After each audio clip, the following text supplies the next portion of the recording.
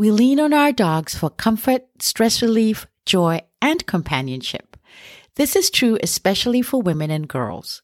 We can count on our furry friends to boost our overall well-being and quality of life. During COVID-19, dogs have been shown to ease the stress, anxiety, and sometimes depression that comes with feeling isolated from coworkers and loved ones. We're happy to have a companion that makes us feel more connected, reduces our anxiety, keeps us more active, and improves our mental health. But what about our dogs? Are they happy to have us home all the time? The answer may surprise you.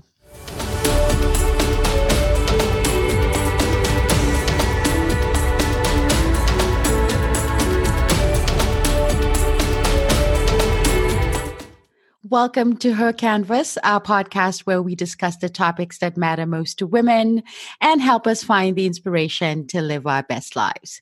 I'm your host, Jadida Karanja. Today, I am joined by Billy Groom, an award-winning author, podcast host, dogologist, animal activist, and the creator of Upward Dogology.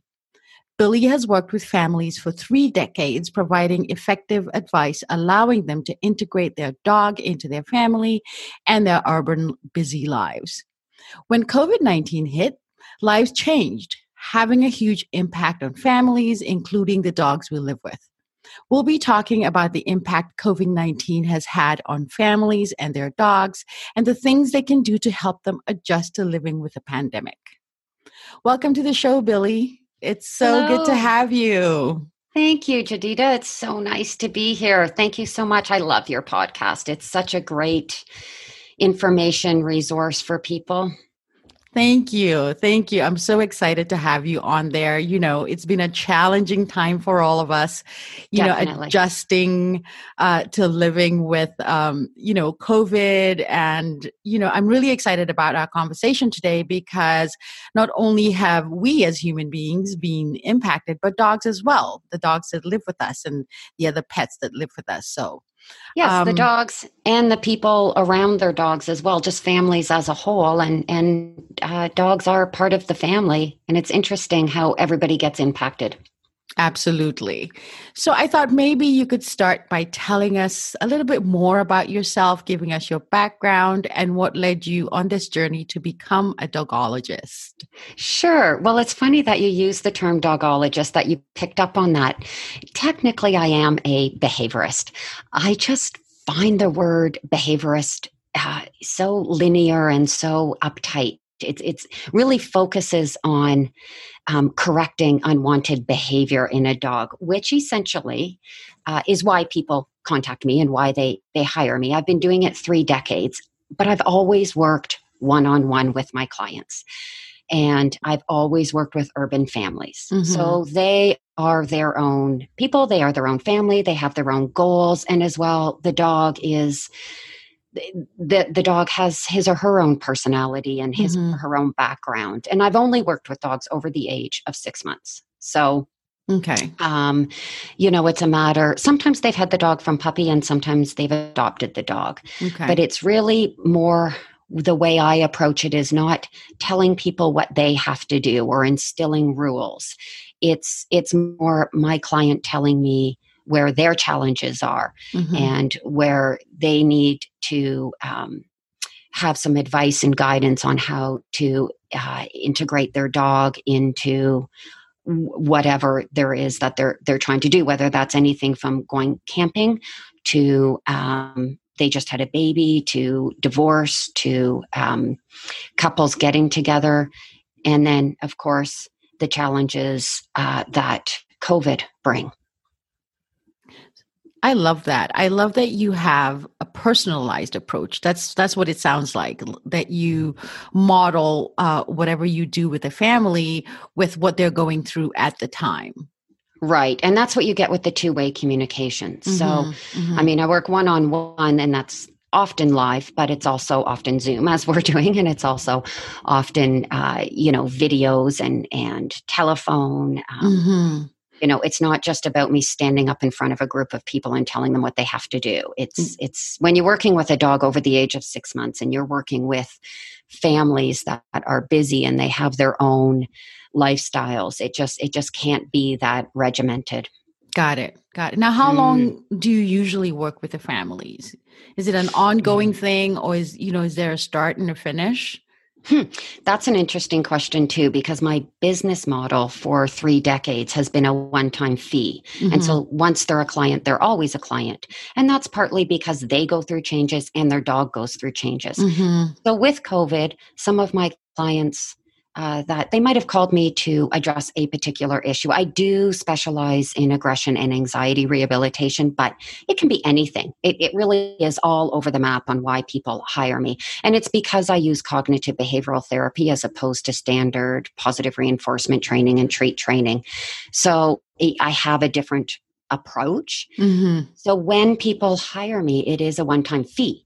So I might not have heard of from them for a year or 2 years and everything's fine and they're just tripping along and everything's great. And then all of a sudden COVID hits and maybe they're having some problems. Then they're always in the program. Got it. So it's an ongoing relationship. Yeah. It just doesn't all happen at the same time. Got it. Because that's just not the way life works. That is so true. I guess that's actually a good segue into talking about, how we've been impacted by COVID. So maybe you can tell us, the first question actually I have is, how have dogs been impacted by COVID? Well, it's interesting, not that much differently than humans.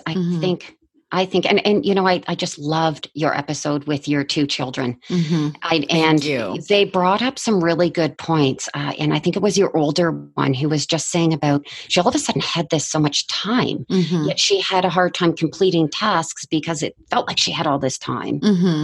And then so she had to, learn how to, I guess, time management skills and just how to use your time differently.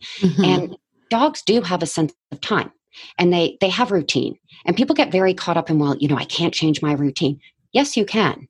So, for 3 decades, I've helped people change their routine and change their life and have their dog adapt to that and have that go smoothly. And that's the same with COVID. So people would think, I'm home with my dog. My dog should be happier because I'm home all the time. Sometimes, and sometimes not, because they're just like people. So if they're used to sleeping all day, and then all of a sudden there's people home all the time, or they're used to having maybe the radio on all day because people might do that when they leave, or having quiet all day. It's a change for them as well. It's definitely disruptive for sure.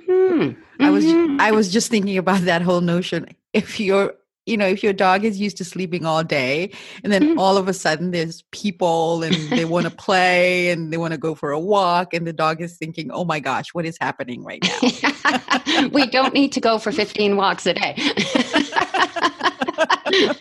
That can happen. And it can also be the flip side as well. Maybe your children would have friends over after school and now due to COVID, that's not happening. And the dog's used to, at 3:30, it's playtime and it's fun time and maybe that's just not happening anymore. Or maybe they're used to joining the family on, baseball games or whatever.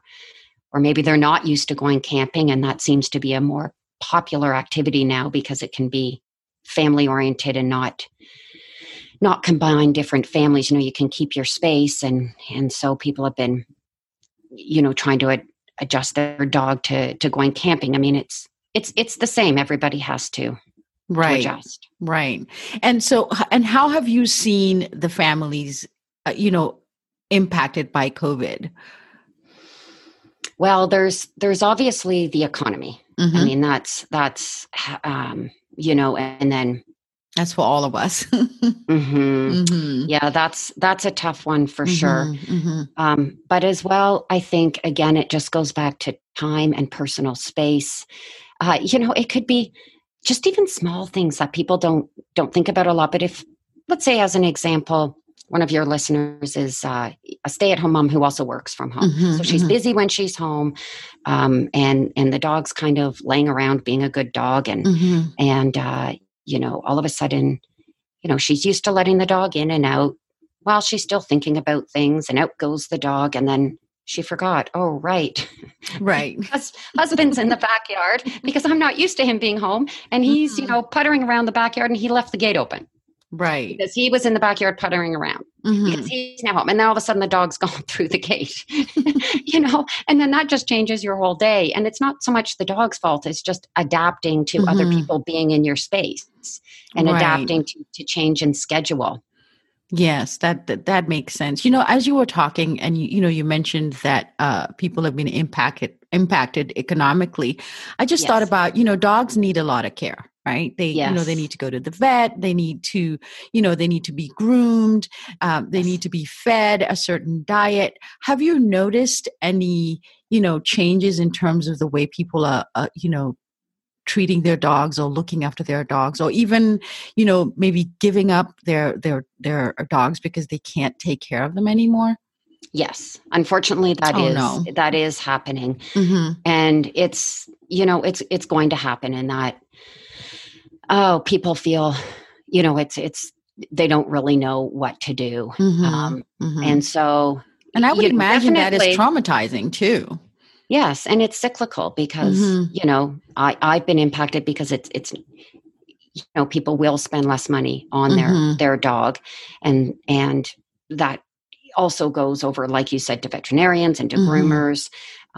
And there's a lot of talk right now about the shelters and the rescue organizations being really low on dogs because people are home, so they're fostering and adopting, which is great. That's great.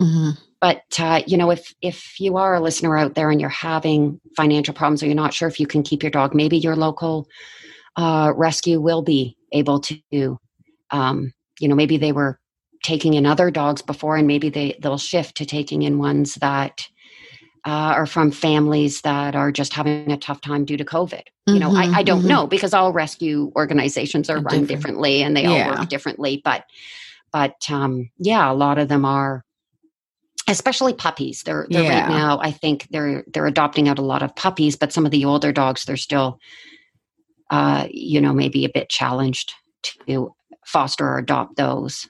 Right. Now I'm wondering though, and I know you said, different rescue places have different rules or, different ways of functioning. I'm wondering, when these families get back on their feet, is it possible to get your dog back? Commonly not. But again, that would totally depend on the situation that they come up with that individual rescue organization. But commonly not. Unless it's best for the dog. I mean, ultimately, we all want to do what's best for the dog. Yes, absolutely. So it really depends, and it depends on the situation and different factors. A lot of it would be, I guess, the health of the dog, or whether they had a foster that would be willing to do that. Right.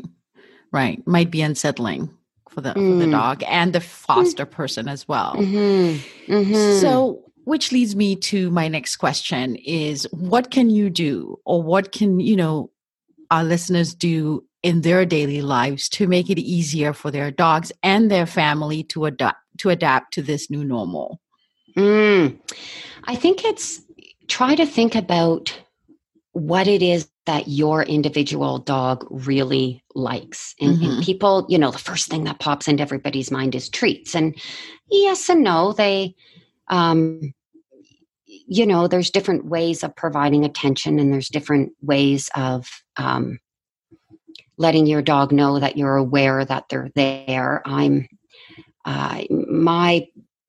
The way I work with dogs is figuring out what's important to them, and then using those opportunities to create a bond and communication and transferable skills. And so if everybody thinks about, what is it that's most important, and then take the time to provide that, and not only think about working in the difficult. So if the dog is being more needy, which can happen because they're home, you can definitely provide that without having it have a negative impact on your family. And it's just a matter of sitting back and thinking, what's important to my dog and what is my dog used to and how am I changing and how can the dog change? All dogs are different. They're just like people. Right. Very true. Yeah. And I think kids are a great resource for dogs. I agree. Children are very logical and they see things differently. And I really enjoy when the families that I work with have children that, participate because they just bring such a different level to it. They're very logical. And I believe that dogs sense that too. I do too. Because they're different. They behave differently when they're around children as well. They do. So I'm a true believer in that. Now, what are some of the resources and tools that families can tap into to help them out during this time? That's a good question. I think it would depend on what they're looking for, but there's definitely a lot of dog groups and dog organizations. If they have a particular breed, then there's organization for every individual breed. But I think there's just, dog lovers in general, or there's, off-leash parks are great. And there's almost always group for off-leash parks. And if you do take your dog, they're very friendly and social. And I think we're all right now trying to balance the ability to have some social time and get out and also include our family and also stay safe and follow the health rules and keep the sanity while keeping the distance. Right. And something that people are out there and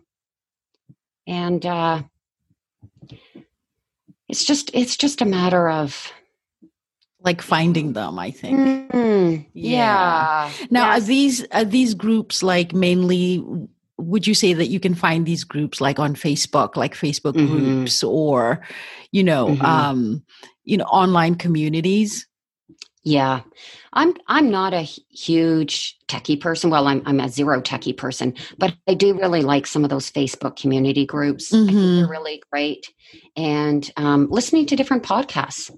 Yes. I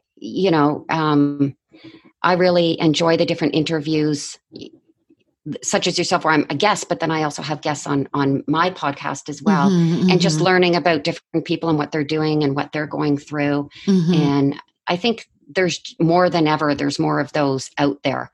And as we're going through this interview, I'm thinking, that could be what I could incorporate into my podcast as well, because people do need to know that what they're experiencing with their dog is common. It's not their fault. It's if they're struggling, it's not their fault. If they're scrambling on the internet to find ways to work with their dog and what they're doing just isn't working, it's not your fault. It's just, and a lot of my clients are very dog experienced. I have veterinarians for clients, and it's just a different way of working with them and a different way of reading the dog. And it's not difficult, but I do find people are, especially in these challenging times, they can blame themselves very quickly. Yes. It's easy to do that. And finding a community, it's amazing. I think in life in general, whenever you're going through any kind of adversity, when you find a community and you find that there are other people who are going through the same thing, it's very comforting. And sometimes even if you don't participate in the conversations, just being part of the conversation by listening is actually very beneficial. Absolutely. And that's a really good point. You don't have to be part of it. You can just absorb it and learn. Yeah. And sometimes it takes a while to get to the place where you're comfortable enough to ask a question. Like if you're going through something and you found out that, it hasn't been addressed by anyone in the group, it might take some time for you to get to that point where you can actually ask a question, but it's still beneficial to be part of the community. And it's so funny because once you do ask that question, everyone hops on board. Oh, that's a good question. I was thinking that it was, there's so many. That's true. And that's what's so great about working one-on-one with people, because I do form a relationship where they feel comfortable telling me things and talking to me. And they're often, by the time they contact me, they're at wit's end with their dog, but also with their family. Mm-hmm. It's caused quite a bit of problems within the family. One person wants to give up the dog, one person wants to keep the dog, like you said, whether that's economy or whether that's the dog's behavior or whether that's different goals within the family. And those can get heightened during stressful times like COVID. Those, everything gets heightened. I agree. I think we can all relate to that at this point. So we're coming up to our last question, which is for those thinking about getting a dog, because there are those who, even during this time would like maybe to have a companion since they're home so much. How do you go about fostering or adopting one? That's a good question. Again, all the rescue organizations and shelters are run differently, and they'll have their policies, I'm sure, online. But as far as thinking about a dog for your family, it's funny. A lot of people, the first thing that they think about is breed or size, size of a dog. And so breed and size they're important. But for me, because I only work with dogs over the age of 6 months, my big thing is, do you want a puppy or do you want a dog? And they're just so different. They're just really, really different the way you work with them and how you work with them and how you provide for them. I think that's a really important thing to think about. And people are a bit nervous sometimes of dogs, and they think, well, they're already set in their ways. Well, sometimes that can be beneficial. If I always recommend, if the dog being in a foster home, because fosters are great. They've been in a home. That family might not have the same setup as you have, or might not have exactly the same family style, but that dog's been living in a home with a person. That can be super informative. It could just be a simple question like, how's the dog in the car? If you travel with your dog, that's important. Or, the common one is, how is the dog with children? And right. that depends on a lot of factors and depends on the children. But I just think it's really important to think about your lifestyle and what your expectations are with a dog, and then be flexible and be adaptable. Right. Yes. Because, even if you get a dog from puppy, which is great as well, you can't necessarily mold. It's just like children. You could have 2 children with the same parents, grow up in the same neighborhood, in the same house, and, same family values. And they're just really different children. And what's important to one child is different than what's important to the other child, and their personalities. That is the truth. Sometimes you're like, oh, are these 2 from the same family, really? That's exactly. Yeah. So I'm not surprised it applies to dogs as well. Yeah. Yeah. And in all the cases, you parented as well as you could do, and you parented well, and they're both great children. They're just really different. Just different. They just, approach things differently. So thank you so much. Thank you. This has been really great. Some really amazing insights. And I think our listeners will come away with a lot of things that can help them and their dogs, navigate through this pandemic. Well, I'm glad. Thank you so much. Yeah. And if anyone wants to contact me for, help or hopefully, it can be general, but it can be specific too. And it's I always enjoy working with people and helping people. So, and how can they get in touch with you? There's, I'm on Instagram. That is Upward Dogology. So by the way, Upward is an acronym for Urban People with Adopted and Rescued Dogs. But I love that. Yeah, but the A could also be adolescent or adult, and the R could be, rambunctious or rebellious. It's flexible, but Upward is really about urban people, families with their dog. So that's Instagram. It's also Facebook, and my LinkedIn is Billy Groom, or billy@upwarddogology.com is my email. And the podcast is Upward Dogology, which people have been finding really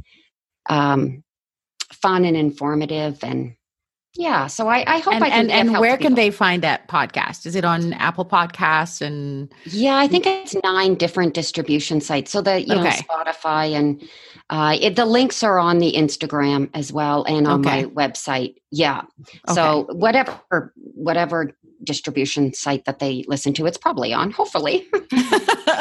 That's great. Thank you so much, Billy. This has been Thank you, awesome. Jadita. Thank I you so much. You're appreciate your great. time. Well, we appreciate your podcast. Thanks so much. Have a All right. great day. Thank you. You too. Take care. Bye. Okay. Bye. Everywhere you look, there are resources available to help your family navigate the challenges of living with COVID-19. Rarely do these resources include how to help your dog adjust to their new dog life. Understanding that your dog has a routine and unique needs just like you do, respecting personal space for everyone in the family, including your dog, and finding online and offline communities going through similar challenges are powerful ways to help your dog and family adapt to living with COVID. Most importantly, know that the challenges that you're facing with your dog or your family are not your fault. Let's reciprocate the unconditional love and care we receive from our furry friends to ensure that they get through the pandemic unharmed. That's all for our show today. Be sure to subscribe to our podcast on Apple Podcasts, Spotify, Google Podcasts, and Pandora. Also, don't forget to connect with our Facebook community at Gap Muse Women to continue this conversation and many more along the way. Until next time, stay safe and find the inspiration to live your best life.